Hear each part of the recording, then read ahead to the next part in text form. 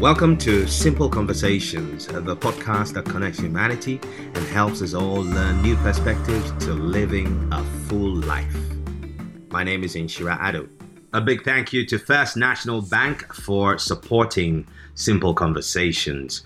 Why let your business settle for less when you can get a lot more from First National Bank? Go beyond banking with a digital partner that understands your business. Let your business bank the better way with a business account from First National Bank. And for individuals, there are a whole range of products that can help you financially secure your future. And if you need to know more, please go to firstnationalbank.com.gh or opt to have one of their very caring and professional consultants call you back. Hello, my name is Akwesi Sapon. At home, I am a dad of a 2-year-old, a toddler. At work, I produce and present news for a global audience on the BBC World Service. And I'm Eric Anku.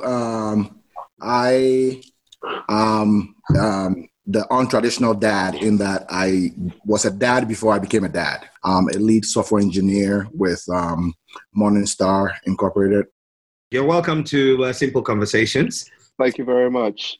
Thank you. So, Eric, your journey into parenthood, for that matter, becoming a father, was not the traditional approach, What was it like, going into a relationship when there were already children that were not biologically yours?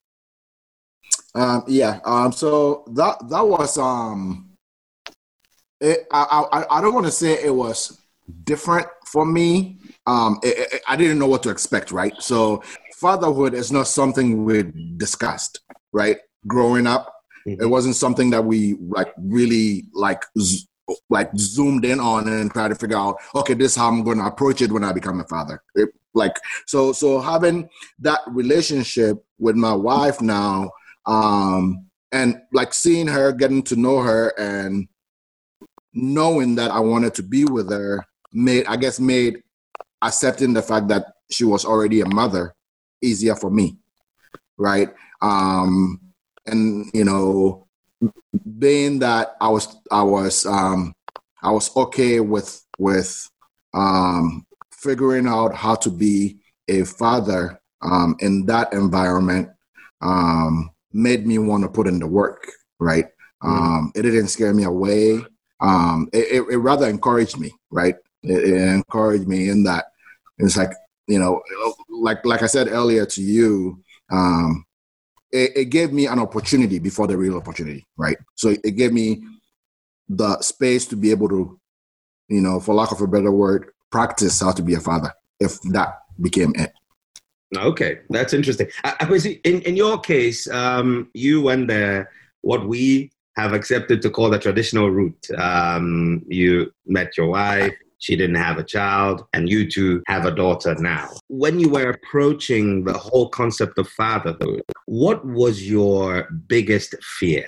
I think my biggest fear then and now still is whether I would be, and if I'm being a good enough dad, whether I'm being a good father, whether I'm being a good role model for my daughter, whether I am, bringing her up the way she has to. I grew up with a single parent, my mother. And I remember very well as a little boy, her always saying to me, bring up a child the way they should grow, and when they grow, they would never depart from it. So that's a verse from the Bible. And that essentially has been the way she raised me. And so now, I think going prior to having my daughter and now, that is the constant thing I'm always thinking of. Am I showing her the right thing? Am I setting the right example? Am I being a good dad? Will she be proud of me one day as a father in terms of how I raised her? So I think that for me has constantly been the thing that I try to get my head around today. And as Eric might agree with me on, there isn't particularly a manual for bringing children up. I'm so happy. You know, in my notes for this conversation, one of the things that I thought to talk about was the absence of a blueprint. And I could see in your case and mine, we were both raised by a single parent, being our mothers. That's right. And I have a younger brother who now has a family of his own. Now, we grew up without that father figure present in our home. That's right. But of course, you know, traditionally in Ghana, it's always said that, you know, a family has the child, but the village raises that child. Village and the community raises that child. That's right. Yeah. Exactly. And so we were fortunate in that regard. But Eric, in your case, if I'm not mistaken, you grew up, with your dad and mom together until his passing. Yes. You know, do you think that approaching fatherhood was less scarier for you? I wouldn't say it was less scary for me, but maybe I would say that I got, someone might say that I got better glimpses of fatherhood than the two of you did, right? Because I can do things now and say, oh, I'm doing this because I didn't like it when daddy did it to me, right? So I have that example that I can pitch this against and say, oh, dad did this and it was a good feeling for me, so I'm going to elevate that. Right. Or when I was a kid and dad did that, I didn't like it, so I'm not going to do it to my kids. Right. So, but then again, like Shira said, we all, even though I grew up in a house that had my dad there, there were still absences, right, from him. My dad was on the road a lot, so I ended up spending more time under my mom's wings, almost like the two of you. Right. So my dad was in the picture. He lived with us, but when he traveled, it was my mom and I. Right. And the dynamic I have with my older brother is that he's 11 years older than I am. So we didn't really gel when I was younger. Right. He was busy playing with his peers and I got to stay with mom. Right. So I have this, this value system of, oh, mom raised me on how to be the kind of man that he would want to, marry if she was growing up our age, right? So, and then in addition to that, we saw images in the community that were like, that's a bad dad, that's a good dad, right? And then you pick and choose from all those little, like basically just picking nuggets from everywhere, putting them in your sack, and when it comes time to use it. I didn't realize I was doing that until I became a dad. Right. It would appear that our picture of what a good dad then would be must have been shaped by the women in our lives, our mothers, yes. Eric. Yes, I'll say that. I can truly say that I'm closer to my mom. Dad is no longer here. So it's almost like a cheating way to say I'm closer to my mom. But I was closer to my mom, than I ever was with my dad. Right. Because of, the travel and the fact that I was around my mom so much. Right. And then knowing that I could always confide in her, me being the man I am, has always been, I never grew up at home. When I was a child, I never grew up thinking I want to be a good dad. Right? I wanted to be a good man, a good person, make my mom proud. Right? And being a good father is just, a byproduct of that. Wow, that's an interesting concept. Yep. So you aim at being a wholesome human being, and out of that, exactly. you can then become a good father and a good husband and all the other, the whole nine yards.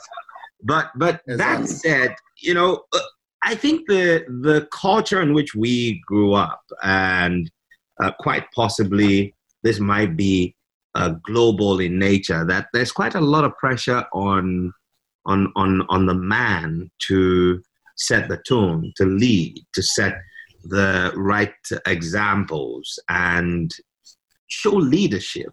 But somehow you kind of don't have a boot camp that prepares you for that. You know, you go through life, you meet a female you like, you fall in love, and you're thinking, oh, you know, my life would be so much better if me and this young woman can walk together till death do us part.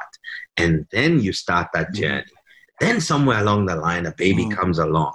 And you watch the woman change through, pregnancy. And then in that time, you're having to deal with, hormonal changes, mood swings, and sometimes you're scratching. In my experience, there were times where I was like, Charlie, if this is the pregnancy phase and I am bereft of ideas, would I be fit to be a dad? That was one of my sources of anxiety. What was it like for you guys? As all three of us agree, there isn't particularly a blueprint for how to go about this business of fatherhood or being a good man in the life of, your partner.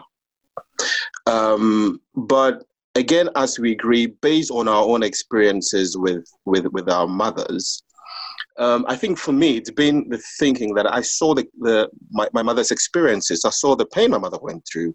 I saw my mother's difficulties. I saw my mother's tears. I saw the extent to which she would go to make sure that I never went to bed with an empty tummy. I saw the extent to which she went to ensure that I had a good education. I saw the extent to which she went to ensure that I was safe, that I was protected, that I was happy.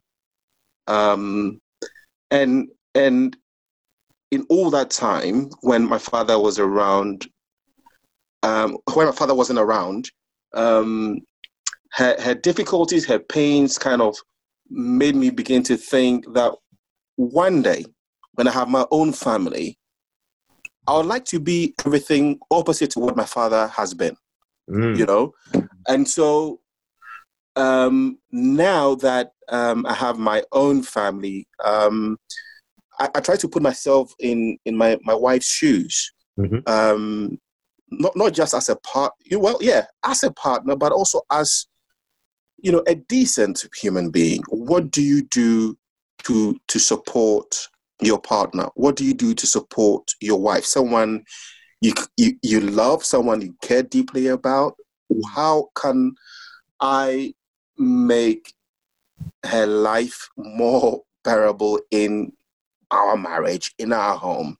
How can I support her in terms of, it's not about supporting her.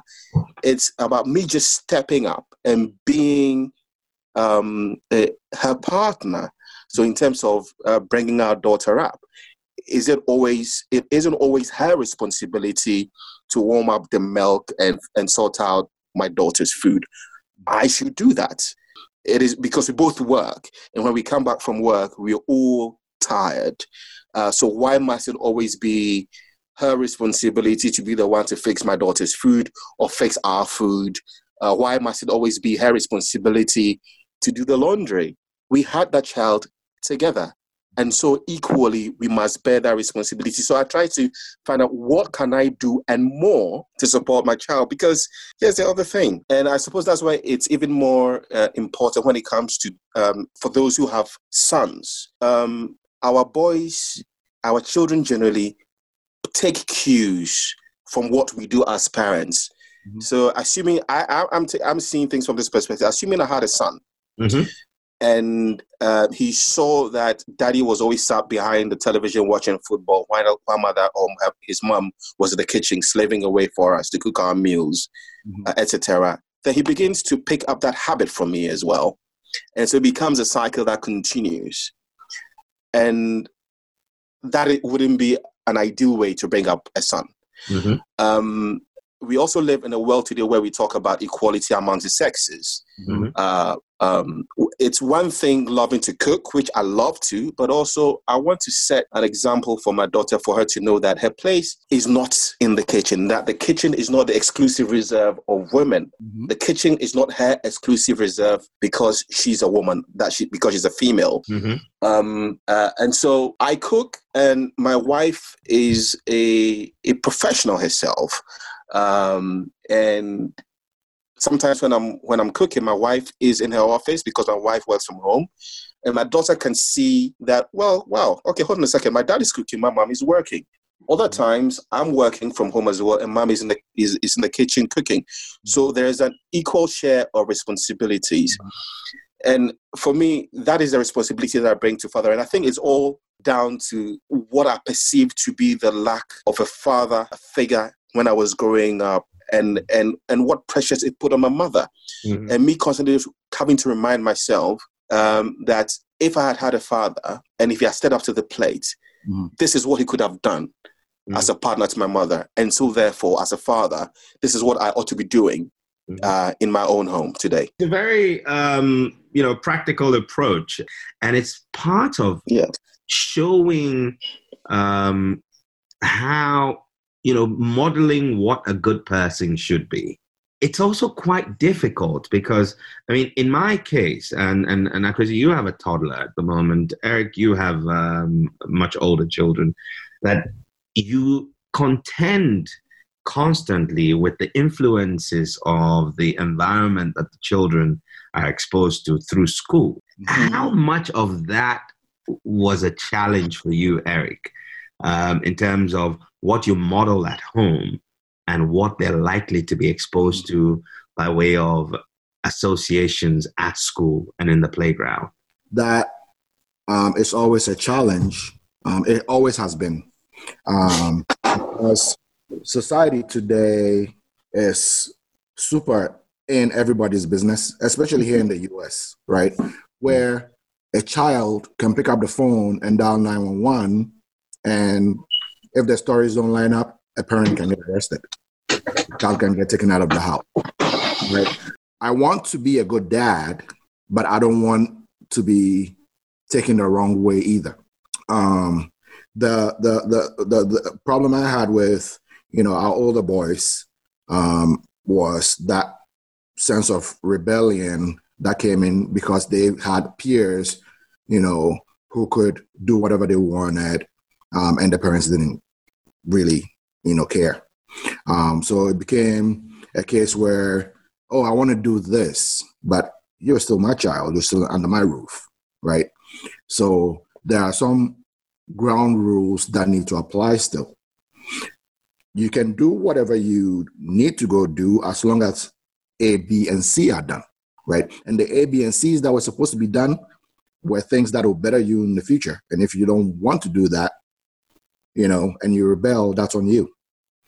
The two older boys ended up wanting to be on their own. So, they trying to be men.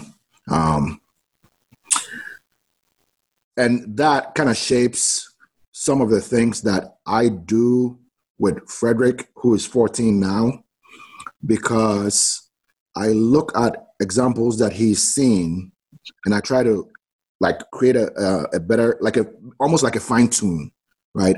Of did I drop the ball somewhere? Right. Even though, what I was doing was to make life good for them, maybe I was, you can say maybe I could have been a little softer. Right. But then again, I think about these things and I say, some people are just who they are. Regardless of the environment you put them in, they will end up the way they were wired to end up. Our society influences us.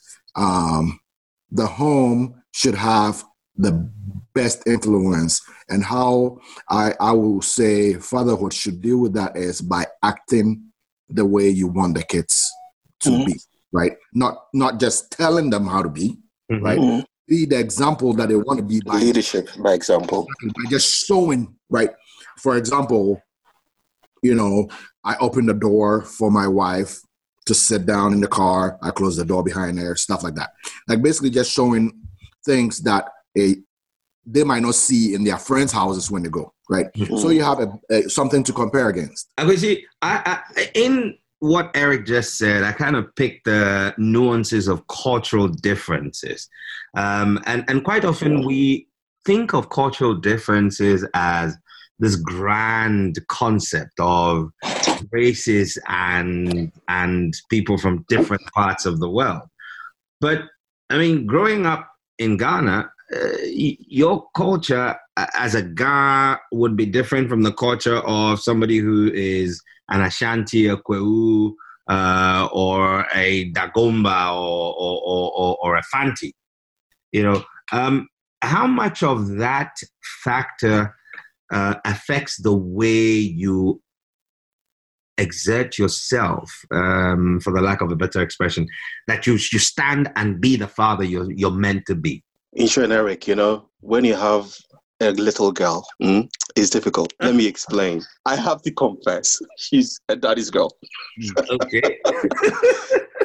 Insha, you know the history behind, Eleanor, my wife, and I having our daughter. The history being we lost 4 children before we had her.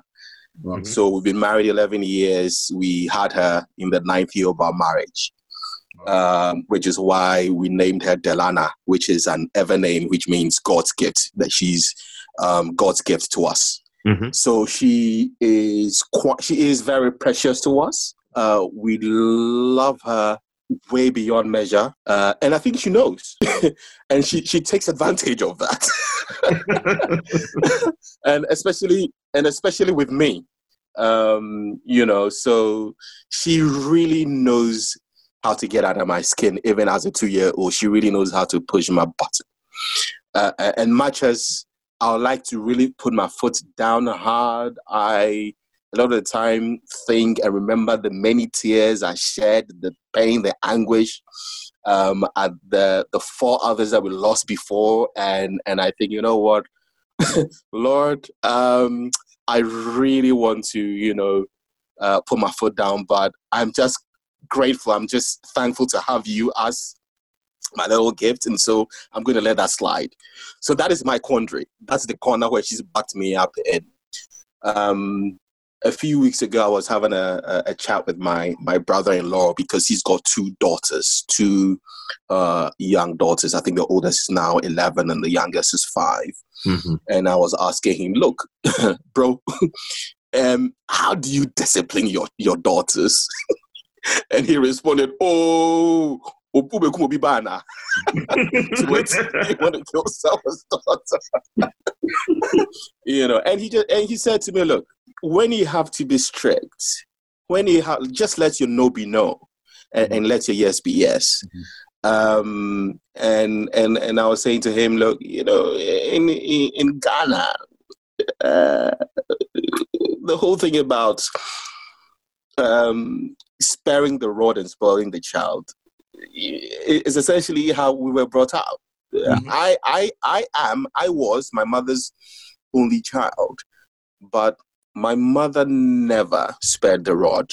Mm-hmm. I still remember the with agony the number of times that woman, my mother, spanked me, and afterwards she would cry herself and then give me a hug and apologize for beating me and then tell me why she beat me. And I learned lessons from those. And now I live in a country where that isn't allowed. Mm-hmm. So it's a different culture altogether. It's actually illegal to spank a child. And so you need to think, I think I'm having this conversation with myself. How do I put my foot down? Do I ask her to go stand in the corner when she's been naughty? We've done that a few times. If you just bear with me for a second, I can hear her at the door because she's just walking from her afternoon nap. She's a bit cranky. Hello. Come here. Okay. Yeah. The boss is here now, so he's about to take over completely. Say hello. Hello. All right. Okay. Will you sit quietly while I have this conversation? Thank you.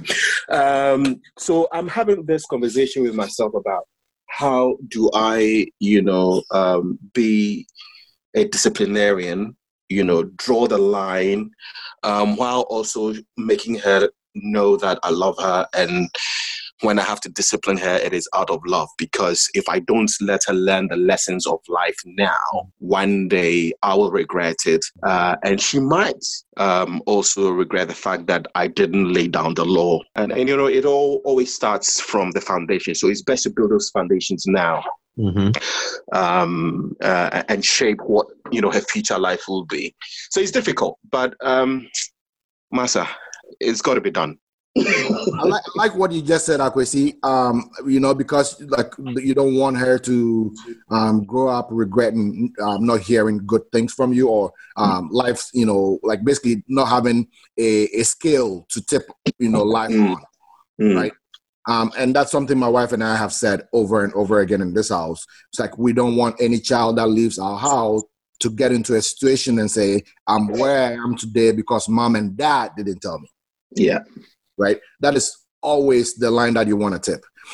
Being someone who's, done this with older kids than you have, I would say that discipline doesn't necessarily mean hurting, right? There are things that you can do, like, go sit in the corner, right? But even that, you need to be careful how you do it, because some children will love that corner, that if you put them there, I want to do it anyway, right? Yeah. So, like, children are dynamic in that you have to figure out what works for your daughter and use that to mold her, right? It could be maybe a doll that she loves. You take it away from her for a couple of minutes, right? And then explain to her while she's calm, that this is why I took it, right? Always at her level, eye level. This is why I took it from you. So you're not towering over her and being domineering, right? So eye level, explain to her, this is why I took it, right? I'm giving it back to you. But just remember, you can do X, Y, Z. That's actually a good tip. And I'll tell you one thing I've always taken to doing lately that I think works. So mind you, as I say, she's 2 years and five months old. She's only just started. Her language skills are just beginning to pick up. So she's beginning to make full sentences, very short, full sentences now. So we're beginning to have conversations. So when she's doing something that I do not like, I would say, you're making daddy sad, you're being naughty, so don't do that. And, I would explain to her the reason why whatever she was getting up to is naughty and why it's making daddy sad. And then she would say, I'm sorry, daddy. And then she might do it again after maybe 45 minutes, and we'll have that same conversation again. I find at her age that there's a lot of repetition. You have to keep saying the same things over and over and over again for her to get it. Yeah. So for me, that's a lesson in patience, not just for her, but it's becoming a life skill generally for almost all of my interactions now. Because whereas before, I used to be quite impatient. I just wanted to get things done at a snap of a finger. Let's go, let's get things done. She's beginning to teach me how to be patient, how to bide my time, and continue having those conversations that are necessary to motivate a certain action and or reaction. And that is one of the things I'm really excited about the whole, fatherhood journey. It's opening my eyes to a whole different aspect of life, which, I wasn't open to before, Inshira. Yeah.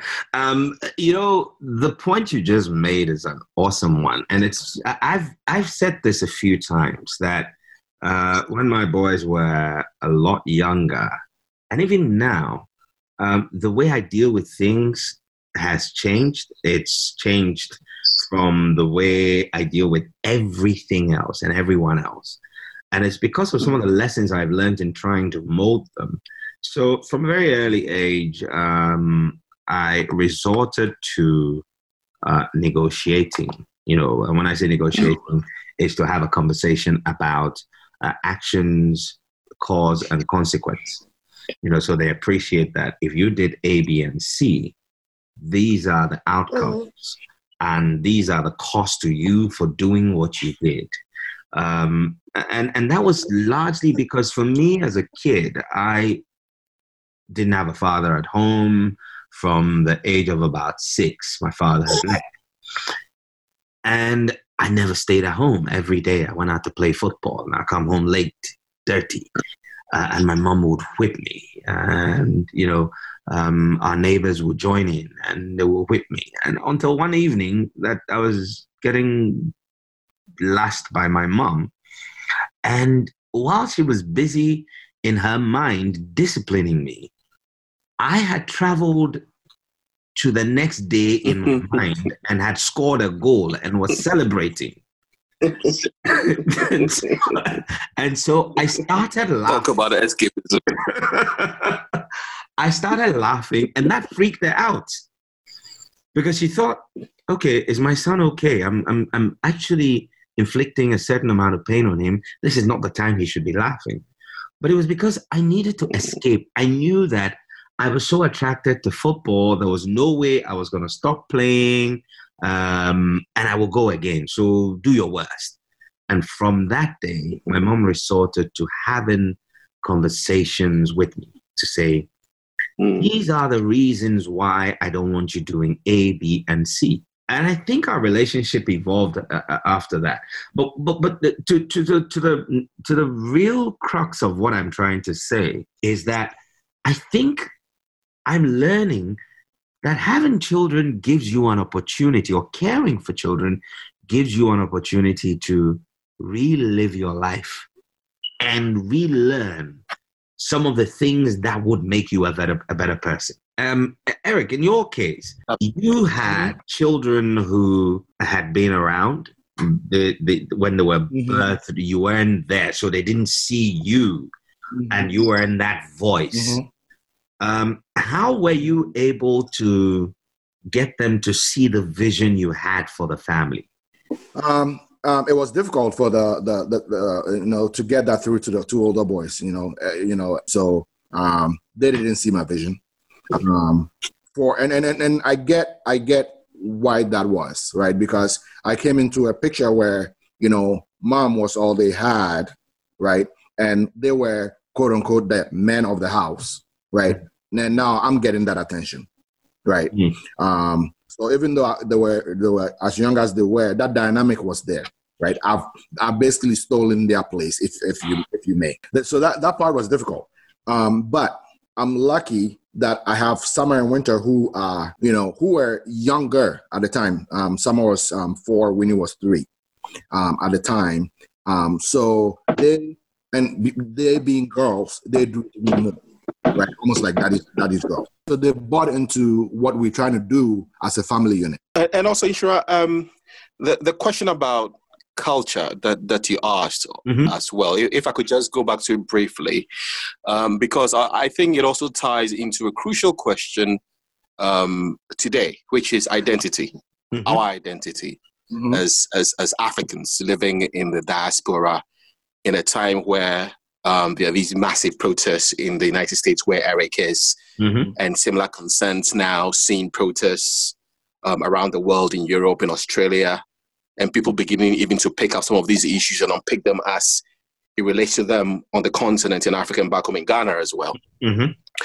So you made a point about how whether you were Ga or Ewe or Ashanti, there was a certain cultural perspective to how you were brought up. But also the broader picture of the fact that once you were growing up, we have the saying, it's not just your family that raises a child, it's the whole village, the whole community. So even if your parents weren't around, the neighbors were around keeping an eye on you if you went astray, and they could discipline you. They could tell your parents about what you've been up to, and they could get into trouble for it. So all of that helped shape us and bring us up. Now we live, Eric and I, today in environments where that sort of social support, community support doesn't necessarily exist, because one, we are not still steeped or live in that culture. We live in communities where the thinking around parenting is different from where we have come from, where we grew up. And then added to that is now for our children today is that whole thing about who they are, their heritage, their identity, and then that other layer of equality to other races. So it's a particularly interesting time to be a parent, or challenging time to be a parent, an interesting time to be a child growing up. So one of the things I really admire about what my wife is doing with Eleanor. And I must confess, I'm not doing enough on that front. And I keep committing myself to really applying, doing as much as my wife is doing, is speaking our language to our daughter. So my daughter speaks Ewe to Delana. My mom-in-law, who is with us, travels back and forth from London to Accra to support us with our daughter, speaks Ewe to our daughter. Me on the other hand, I brought for 17 scenes in the I'm a couple of which I call it.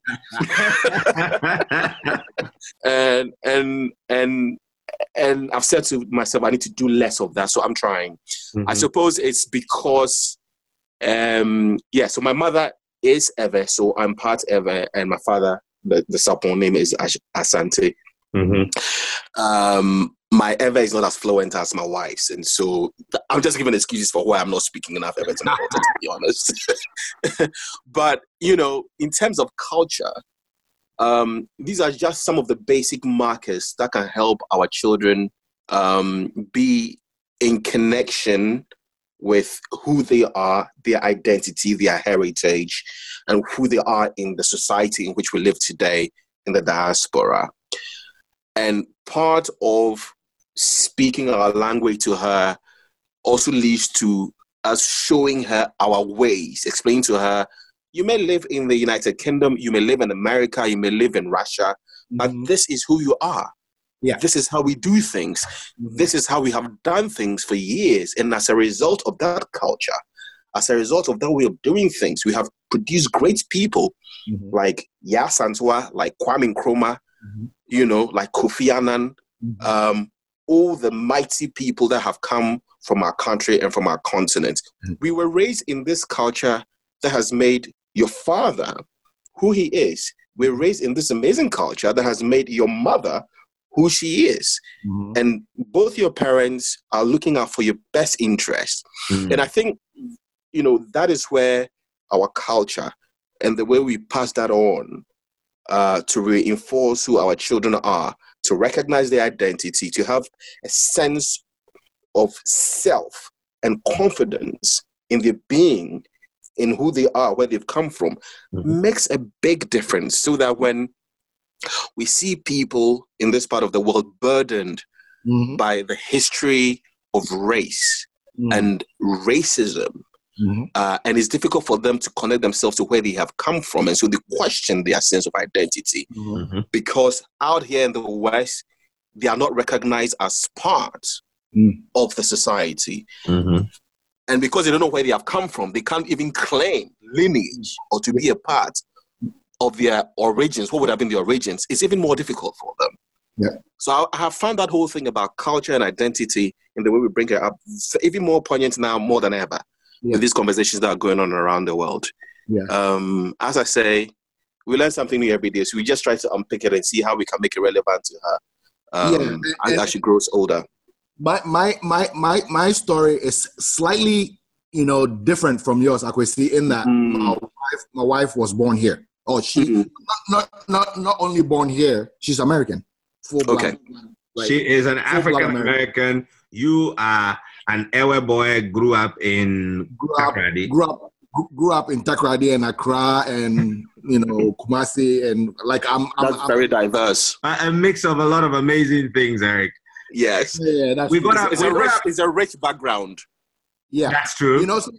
So in my case, it's difficult to speak the language, right? Because I'll be doing it alone, right? And then I would have to say it and then translate to my wife what I said. But not making that an excuse. One thing that we've tried to do, and my wife loves being in Ghana. She loves being in Ghana. She loves the freedom that Ghana gives her. And she one day wants to live in Ghana. So it makes it easier for us, to take the kids to Ghana so they can have some sense of, this is our family, right? They don't have that, complete disconnect as in we don't know our roots. They know Dad is from Ghana, right? And they've been a couple of times. So that relationship that they have with my origin, right, helps them a little bit. A lot of people don't have that. Mm-hmm. Yeah. Right. Even in these times that, these crazy times we're in, I've said on many occasions that I have an escape hatch, right? If push came to shove, I can move my family and we can go to Ghana. That's right. Right. A lot of people don't have that. Where are they going to go? Some ship? It's crazy. Mm.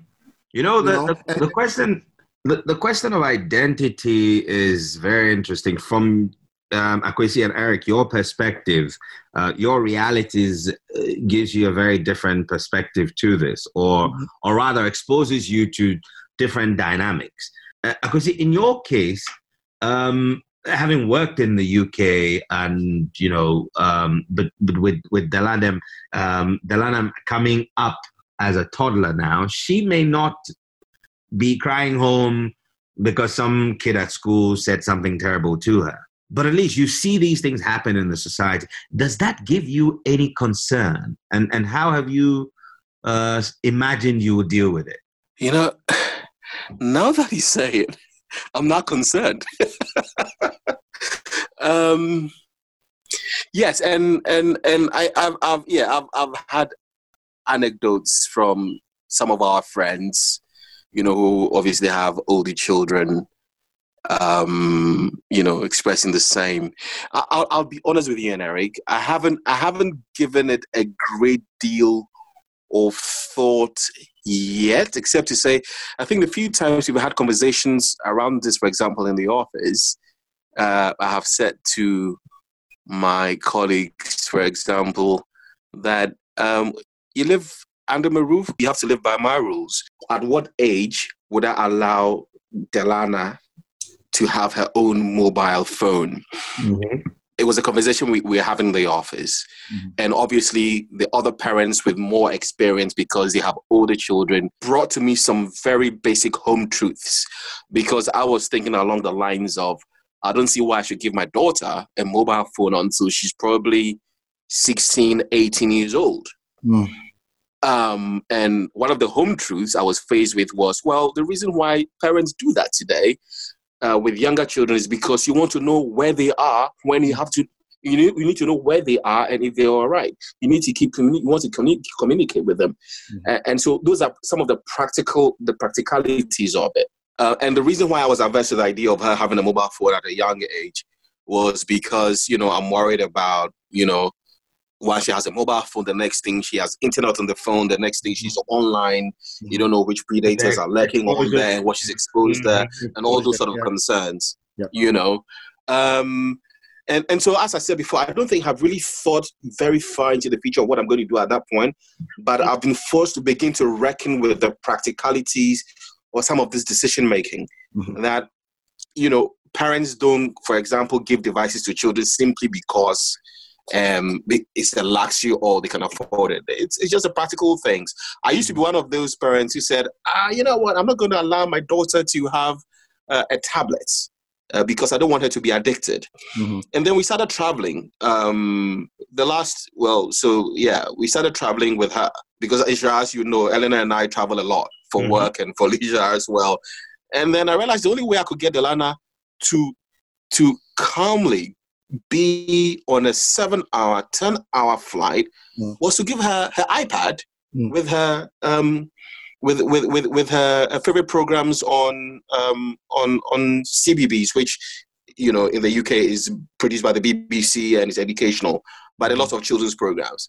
Mm-hmm. And for a flight of minimum 7 hours, she was on there for quite a bit in between sleeping and waking up and watching it some more.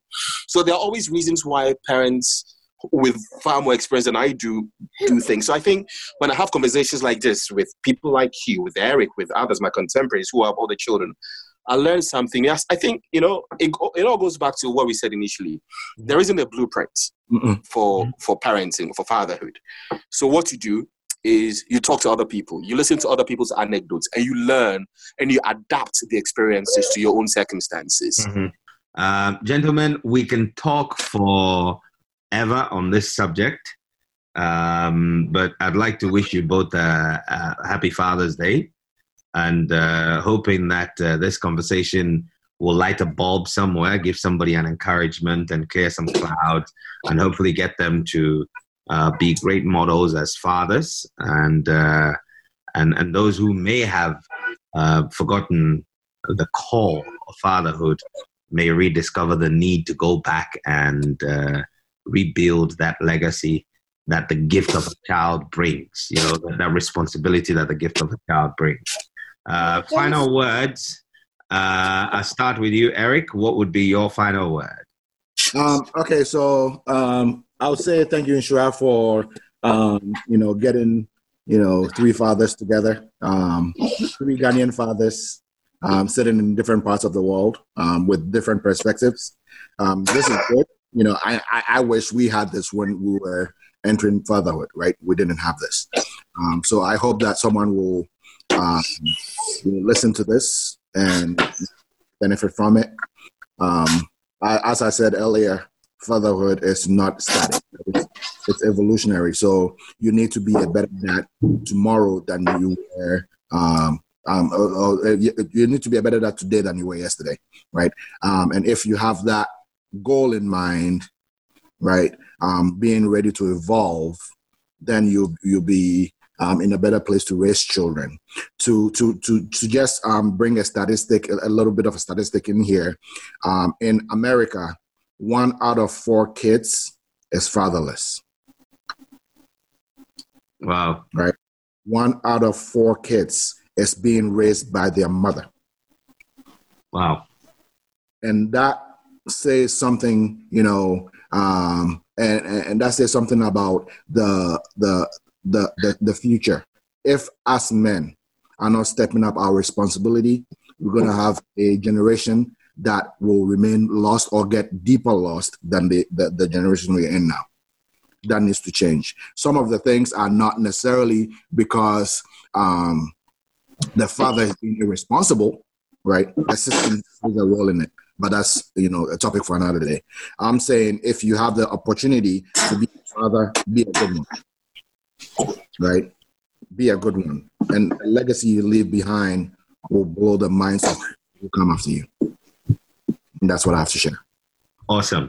You know what? I couldn't have said it any better than Eric. So I think that is the point where we want to sign up, Inshira. So I'm just going to say thank you so much. All right. Me and Eric up to have this conversation. And I want to wish you and Eric as well a happy Father's Day. Well, thank you very much. And thank you both for availing yourselves. Eric, best of love and hugs to Kizzy and Akwesi. Our love to Eleanor and the boss, Delana. Say thank you. All right. No matter what business you're in or what sector you serve, First National Bank Ghana Limited can give you the business support that you need to be able to grow your business. You can go to firstnationalbank.com.gh to find out more, or opt to have one of their professional consultants call you back and take you through the various options that will be suitable to help you grow your business. You can step into their branches in Accra, Kumasi, Takoradi, and in Tema. First National Bank. How can we help you? You've been listening to Simple Conversations with me, Inshira Ado, and I hope our conversation helps you live a fuller life. Do join us again for the next episode.